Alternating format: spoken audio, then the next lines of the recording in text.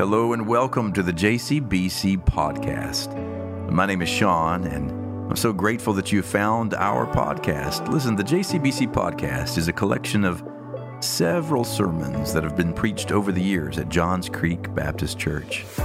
I pray that as you find these sermons and you listen to them, they would meet you where you are in your journey. And I trust that God will do something in these words to lift up your head, if only for a little while. So go ahead and subscribe to us and follow along. I'm going to ask you to turn with me, please, in your Bibles to Exodus chapter 20. This morning we continue our study of the book of Exodus. And we have been in this study for some time, the 21st week now. And as we have been exploring this story, an ancient one that is every bit as contemporary as the one you and I are living, we've learned that the first 15 chapters of this book, the book of Exodus, are all about liberating a people from enslavement. And then we learned that chapters 16, 17, 18, they are all about the wilderness journey that comes after a people is set free. That during our freedom and liberation, there's always a period of time afterwards when we wonder if we really wanted this kind of freedom. Because now it means a new rhythm of life. Now it means a new kind of way to exist in the world as free people, yet following the one who has set us free. So chapter 19 comes, and in 19 we see God consecrating the people, making them his own people. And chapters 20, 21, 22, and 23 then become the book of covenant, where God begins to establish a covenant with God's people. And right here in chapter 20, we find the 10 Commandments, the Decalogue. And the 10 Commandments, we've slowed the train down a little bit, and we have gone one by one, each commandment one at a time. And we find ourselves today on the 9th commandment. It's chapter 20, verse 16. Hear these words. You shall not bear false witness against your neighbor. The reading of the sacred word. Would you pray with me? Good and loving God, this day we yield ourselves to the power of your Spirit in us and among us. We've opened up your word, and we have fixed our attention upon one particular instruction today. And we pray that you would show us something about this command that frees us in the name of Jesus our Lord. Amen. Today I wonder if in exploring the 9th chapter or the 9th verse of chapter 20, I wonder if we might for just a little while talk about Jenga, feather pillows, and Coco the gorilla.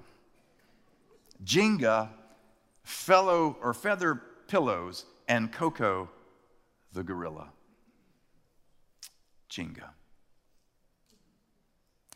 The first thing that we need to know about the 9th commandment is this. As with all of the other commandments, don't forget what God is up to in all 10 of them. God is attempting to do something that shapes a people into a peoplehood, into a people with an identity, a way of life that is distinct in the world. And he has just set them free from enslavement in Egypt. But every one of the 10 commandments is a kind of freedom in and of itself. Every commandment has a way to keep them free from enslavement to something. Don't forget that this entire series that we've been studying, the book of Exodus, it has a subtitle. I've chosen to call this series Exodus, Freed to Be, right? And every one of these commandments has something they're attempting to keep us free from. For example, in the first commandment, have no other gods before me, is a commandment that's intended to keep us free from enslavement to the illusion that there are other gods worthy of our lives. The injunction against murder, you shall not murder, is a command intended to keep us free from the enslavement of what we called a few weeks ago the vortex of vengeance and violence, where one pays back the other and the other and the other. The command against adultery, for example, is another example of attempting to keep us free from the enslavement to guilt and shame and a network of deceit and lies. You see, so every one of the commandments has some attempt to keep us free from something. I mean, it sounds a little kind of oxymoronic, doesn't it? Because they're commandments. In fact, the rabbis refer to the Torah, the law, as a yoke. It seems like something that would enslave us, right? But it's a yoke of freedom. The Torah is also referred to as the gift. It reminds me a little bit of an old hymn. I bind myself in freedom's chains. Isn't that interesting language? His cross has set me free. God's anvil forged each link with love in Christ, our liberty. See? So each command is an attempt to be bound to a life of freedom, if you can think of it that way. And the ninth command is no different. The ninth command, do not bear false witness against your neighbor, is also an attempt to keep us free from some kind of enslavement. And maybe the best way to start digging into this verse is to understand that the context of this verse, in fact, the language all around the verse, is courtroom language. It's meant to be understood in the context, originally at least, as a courtroom. If you were brought into the court to be a material witness and you were to give testimony against the accused person, then the injunction is you cannot give false witness or false testimony, because if you do, it dismantles the entire system in which we promote justice and equity and balance in our social structure. So in other words, if you can't trust the testimony that's being spoken in a court of law, then the court of law and every other kind of system or institution that's meant to sustain social cohesion then is threatened. It becomes vulnerable. And the ancients knew this. The ancients were so serious about this that the Hebrews, the punishment was if you were found to be lying in court, then the punishment you received was to be equal to the punishment of whatever it was that the person had done, what they would have received if they were guilty. And that could include death. The Romans threw guilty people over the cliff. If you were found guilty of perjury or lying in court, you could be hurled over the side of a cliff. The Egyptians would cut off noses and ears because in their mind it was so significant to tell the truth that if you don't tell the truth about basically what we see in life and observe in life, if you can't trust the court, then the idea and hope of justice and social order begins to fragment one little bit at a time, which is where Jenga comes in. You ever played Jenga? Jenga's a fun little game. So you kind of, not that one. How about this one? I'll take this one. You usually play with an opponent, one at a time. Yeah, you begin to take little pieces, just hoping that you pick one that won't collapse. There we go. You know, if Glenn were here, I might challenge him to a game right here on stage. See, I'm cheating a little bit. You can't really. You take it and hope. Yeah, look at that. One at a time, you try to make sure. That's a good one. There. You see what else I got on the front. Second move. No, that'll move. Whoo. Okay. Here, how about this one? I'll take this one off. I think about Jenga.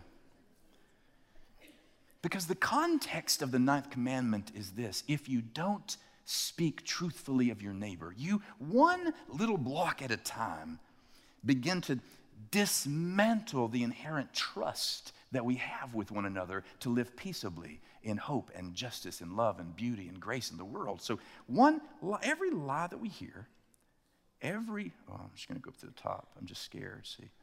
Every lie that we tell, every untruth that we harbor, every half-truth that we share, oh, look there, right in the middle, boom, begins to systematically, methodically chip away at the very infrastructure of trust between us. And if you don't agree with what I'm saying, if you find it hard to believe, then I just want you to do this. Take a look at this Jenga tower, kind of chipped away, kind of vulnerable. I bet if I were to, it would fall, and just ask yourself, is this not a picture of the condition of our social relationships right now in this nation with each other? I mean, we don't trust each other. We don't because we don't know if we're really telling the truth to each other.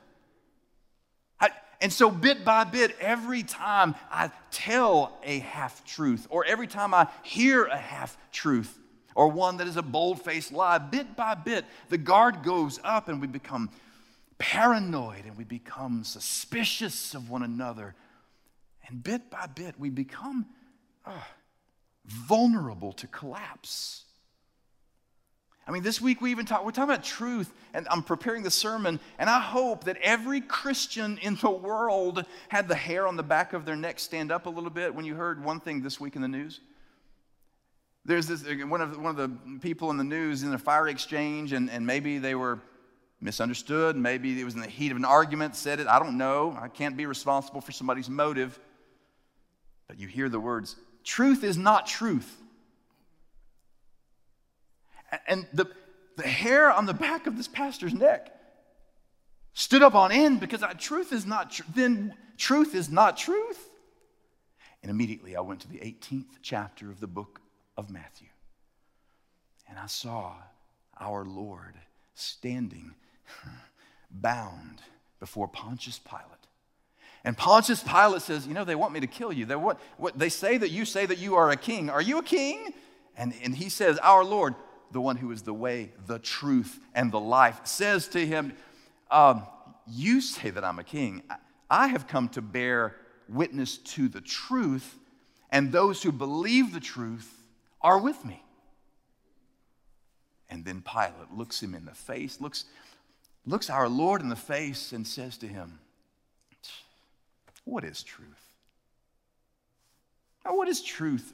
Knowing in just a matter of minutes he will trade Barabbas and our Lord will be taken and executed, crucified for our transgressions. This embodiment of truth, the enfleshment of truth, truth personified standing there, and he has the audacity to say, what is truth? It occurs to me we've not developed much in the last 2,000 years. We live, at times it feels like in a post-truth world. A post-truth world. I mean, it used to be that you would hear things like this. Believe half of what you see and what? And none of what you hear. But nowadays, it's like, believe none of what you see, nor anything that you hear. Because we've become that vulnerable to one another bit by bit, lie by lie. And it's been happening for ages. I mean, no kidding. I can watch the news, and from time to time I actually fast from it. I try not to as much as I can. But when I do, I watch like as many networks as possible to report on the same thing, to see, well, how are they going to treat this thing that's happened? How are they going to treat this thing that's happened? How are they? And I'm not kidding you. It'd be like this. It's like, okay, I turn on the television, and here's one channel, and it's like, a meteor fell to the earth and landed in a field. And then I switch the channel, and it's like, a meteor fell to the earth and landed in a field. But the real question is, how long did NASA know about it? And why didn't we know? And then I changed the channel again, and it's like, a meteor fell from the sky and landed in a field. But really, what is a field? And isn't it a meteorite after it lands and not really a meteor? Do you see what I'm saying? And bit by bit, Jenga by Jenga, we chip away at our capacity to trust. And the 9th commandment knows that. The ninth commandment is there because of that. And instead of you and I gathering here week to week and pointing only to the large newsmakers, instead of pointing to the headlines that would be the easy target this week, easy target about what it means to violate the ninth commandment. The ninth commandment is not about them. It's not about the big institutions and the organizations. It's about you and me. The ninth commandment is about how is our relationship with the truth, which leads us to the next movement of the sermon. Feather pillows. Feather pillows. Just for the record, the monitors here are not working, so we're going blind. We might be here to 2 o'clock, y'all. We're making this up as we go. Just kidding. Are you seeing notes? Are you seeing notes? Oh, good, okay. As long as you see them. Feather pillows. In the 4th century BC, there was a philosopher named Diogenes the Cynic. He was well loved. He was beloved by people far and wide because of his philosophical school of thought. He criticized everybody. He was kind of snarky. And then Diogenes the Cynic was also an ascetic. It means he had an ascetic life. He shunned privilege and affluence and wealth and lived poor. He lived in a hollowed out barrel. Is there a picture of it here? No. Imagine a hollowed out barrel. And he lived there with his dog. And he lived there from day to day. People would come from miles around to see him. One of the people who came to see him one day was Alexander the Great. And he came from far away and he says, Diogenes, I have finally met the great cynic, the great philosopher. Name anything that you want and Alexander will see that it is done for you. And Alexander said, oh, good. Then move a little because you're blocking the sun. But of all the things he's known for, the thing he's known best for is he's always pictured with a lamp in his hand. I want you to imagine a lamp in my hand. And he carries a lamp around with him day and night lit in order to provoke the question, why are you carrying a lamp, Diogenes? And Diogenes would always reply, because I'm looking to see if I can find at least one truly honest human being. It is said that he died having found none. And that's because every one of us are capable of bearing false witness against one another. I mean, just break down the phrase, bearing false witness. You shall not bear false witness. To bear something means to carry, to lift it up, to hold. You and I have the capacity to lift up and hold lies, gossip, slander, half-truth. Do you know that I had a colleague in ministry? He moved to a new town and was the new pastor in that town. He went driving around town in the first couple of weeks with this 19-year-old woman in his car. And he would go and they would have lunch. He would drive around looking at the sights. He would be seen again and again in his car with this 19-year-old woman. Rumors began to pop around town that first couple, 3 weeks about how the pastor's stepping out on his wife because he's got this 19-year-old woman he's driving around in his car. The problem was it's absolutely true. He said, I've been driving around this 19-year-old all 19 of her years. She's my daughter. But you see how a half-truth is a whole lie? A half-truth is a whole lie. And we can bear false witness. We can carry those half-truths with us. We bear them along the way. Reminds me of the story from the Jewish Talmud of a man in this village, and he has this business that he operates, but he's a big gossip. He can't keep his mouth shut. He talks about everybody. And at times when he can command an audience, he even embellishes some of the details a little bit because it tells a little bit better, like a Baptist preacher. And a new business owner moves to town across the street. And he starts to talk bad about him, starts to just slander him, negative about him. In fact, heard one piece of information that was kind of half true, but it wasn't all true, and he let that go. He just told every one of his customers until eventually it choked off the business commerce for this new businessman across the street, and he had to sell his shop. He had to move away with his family. His family almost fell apart. Well, over time, he began to feel a little bit guilty about that. He's not sleeping well, so he goes to talk to the rabbi. And he says to the rabbi, I can't sleep at night because I think maybe I was a little irresponsible. I think I may have shared some rumors that were not really true, and I may have contributed to this. What should I do? And the rabbi said, bring me your pillow. So he brings this pillow filled with thousands of feathers, a goose down feather pillow, you know, the good kind. He brings him to the rabbi, and the rabbi takes him upstairs to the upper room and opens the window. He cuts the bottom of the pillow, and he begins to shake the pillow like crazy. All of the feathers flying out into the wind, and these swirling dervish gusts of wind take them as far as you could see, thousands of miles away. It just doesn't. It's like almost like Forrest Gump. You know, it's like da-da-da-dum-dum-dum.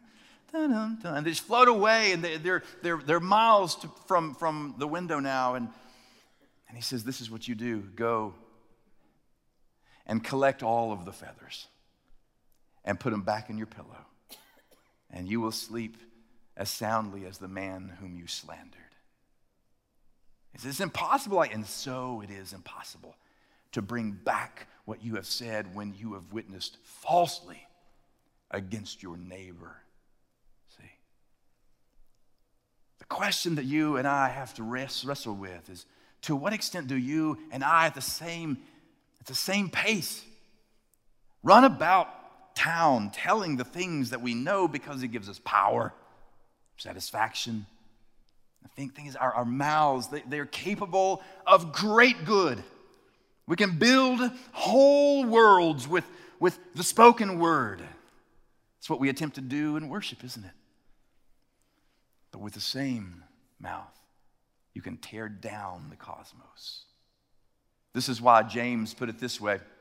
James says some things about the tongue. There it is. Likewise, the tongue is a small part of the body, but it makes great boasts. Consider what a great forest is set afire by a small spark. The tongue also is a fire, a world of evil among the parts of the body. It corrupts the whole body, sets the whole course of one's life on fire, and is itself set on fire by hell.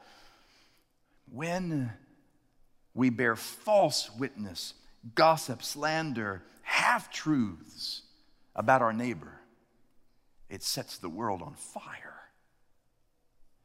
But the trouble is, bearing false witness doesn't begin with our words. It doesn't start with our tongue. It starts at a deeper, more interior place. Psalm 51, after this nightmarish experience that David went through after his sin with Bathsheba, and he's repenting, and he's sorrowful. He's mourning how far he let himself go with this, and he prays to the Lord, and this is what he says. You desire, listen with a broken heart, you desire truth in my innermost being. Therefore, teach me wisdom in my secret heart. You and I have the capacity to bear false witness both on institutional and individual, public and private, systemic and secret ways. And the text says God desires honesty, truthfulness in our interior, on our innermost heart. And our Lord, who was the truth, said this about it in Matthew's gospel. But the things that come out of a person's mouth, they come from the heart, and these defile them. For out of the heart come evil thoughts, murder, adultery, sexual immorality, theft, false testimony, slander. See, these are all the commandments, and Jesus, who takes the commandments and amplifies them so that we might understand them in living in this Christian way, says it all starts in here. Bearing false witness doesn't begin with the mouth, it begins in the heart. It's a heart problem. So the question of the day is this: if Diogenes were to carry his lamp into the interior of you, what would it illuminate?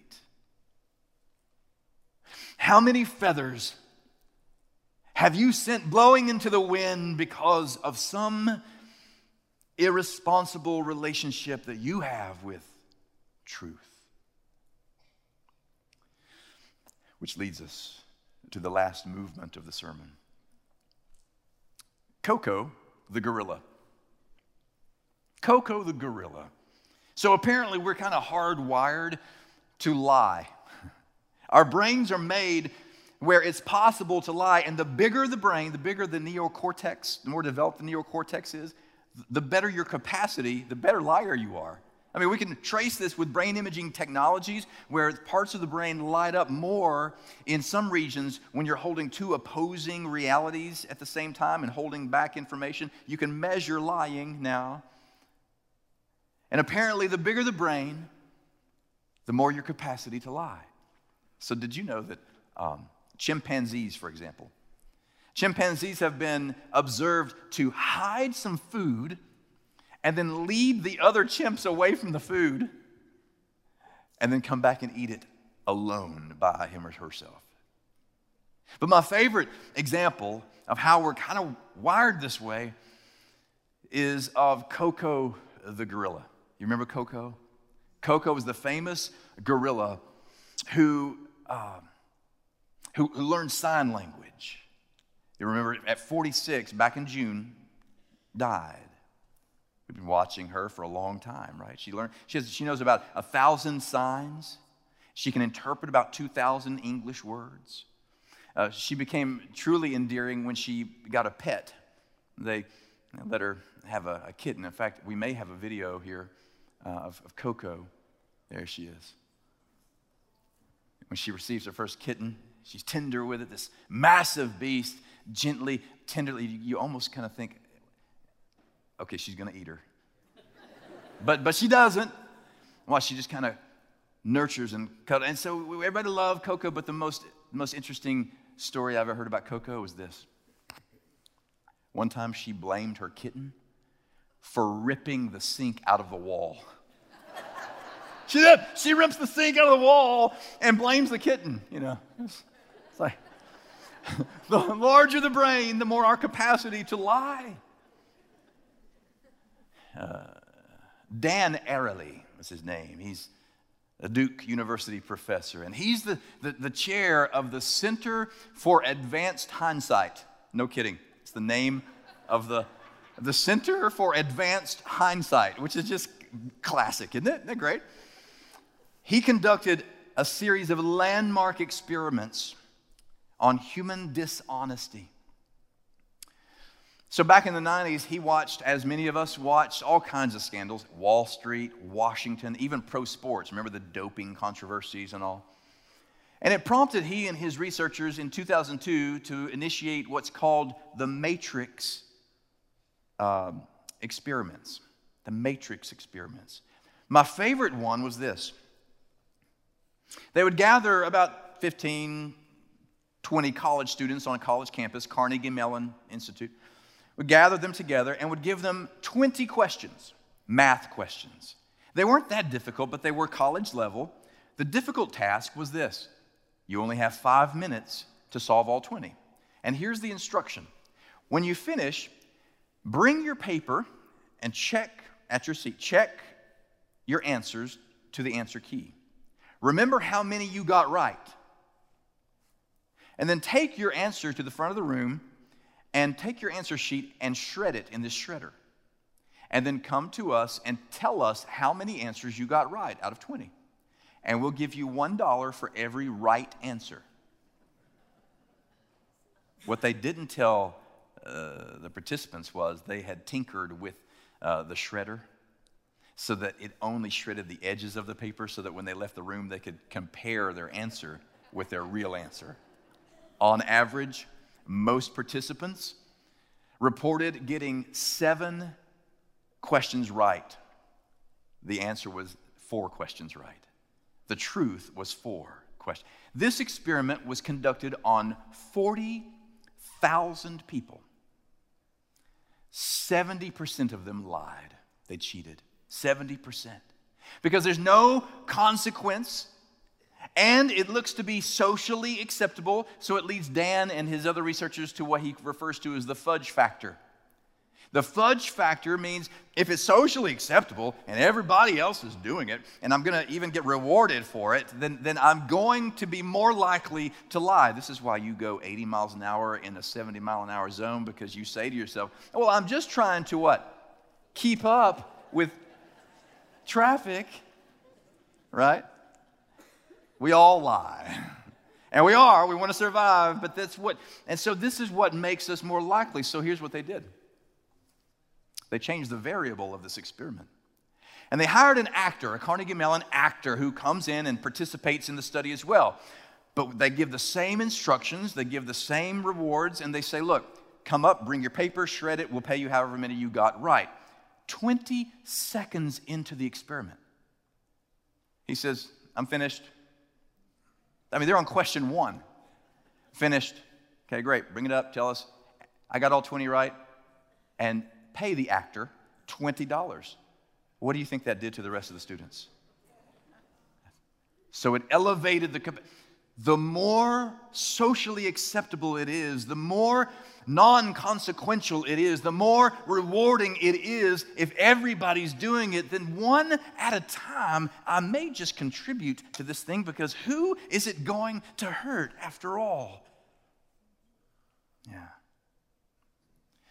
So they changed the variable again.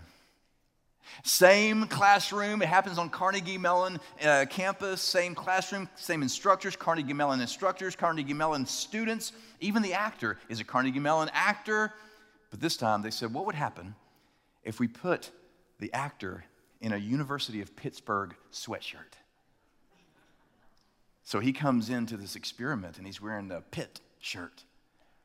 And 20 seconds in says, finished. Oh, good. How many did you get? 20. Gets $20. He walks out. Guess what happens? The others in the room, because he's wearing a Pitt shirt, rationalize in their own limbic system, in their own neocortex. Well, that's what they do at Pitt. That's not who we are. And lying reduced. And I think about that story and that research, that amazing research, when I think about the 9th commandment, because maybe that's the point. Maybe the 9th commandment is there because God is trying to point out to God's people that all the rest of the world can wear a University of Pittsburgh sweatshirt, but not you. That's not who you are. The reason we're commanded, do not bear false witness against your neighbor, is because that's not who we are. We are not just those who don't bear false witness. We are those who bear the truth. It's not enough to simply avoid violating the 9th commandment. You and I, as people of faith, as followers of Jesus Christ, are meant to pursue bearing up the truth in this world. What would happen to this Jenga world if the people of faith would rise up and say, no more? I will honor you as my neighbor, and you will honor me as your neighbor, and we will speak truthfully to one another. Why? Because it's truth who abides in us.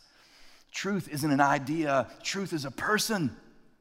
And that person abides in us like a treasure in clay jars. That truth abides in us. It's Christ in you, the hope of glory. This is our only remedy for the fracture of this world. So maybe the prayer that we pray, that somebody prays today, is this: God, I confess to you, I repent. I repent because I confess to you, I have contributed to the Jenga nation, to the Jenga universe. I have harbored and borne up half-truths, half-cocked ideas. I've been sloppy with the truth and contributed to the fragmentation of the world that you designed. I am sorry, forgive me. Or maybe our prayer is this: I have been responsible for thousands of feathers blown about in all the world, all 4 directions, because I have been casual with bearing you in me. And maybe today you come to realize that this truth that I'm talking about as a person perhaps has never been invited to live in your heart. And as you today hear my words, perhaps for the very first time, you yield your heart so that truth may authentically abide within us. Let's pray together. God, we do stop here in this moment to acknowledge to you that you are the truth, that you matter. And we recognize and confess that we have abused your truth. And we have borne false witness. We have lived in ways that can be contrary to your way, and we pray that you would forgive us this day. And we pray that somebody here on campus, Lord, would sense the stirring that is within their own heart and allow you to have your way. We pray these things in the name of our Lord, in the name of Christ, the truth. Amen.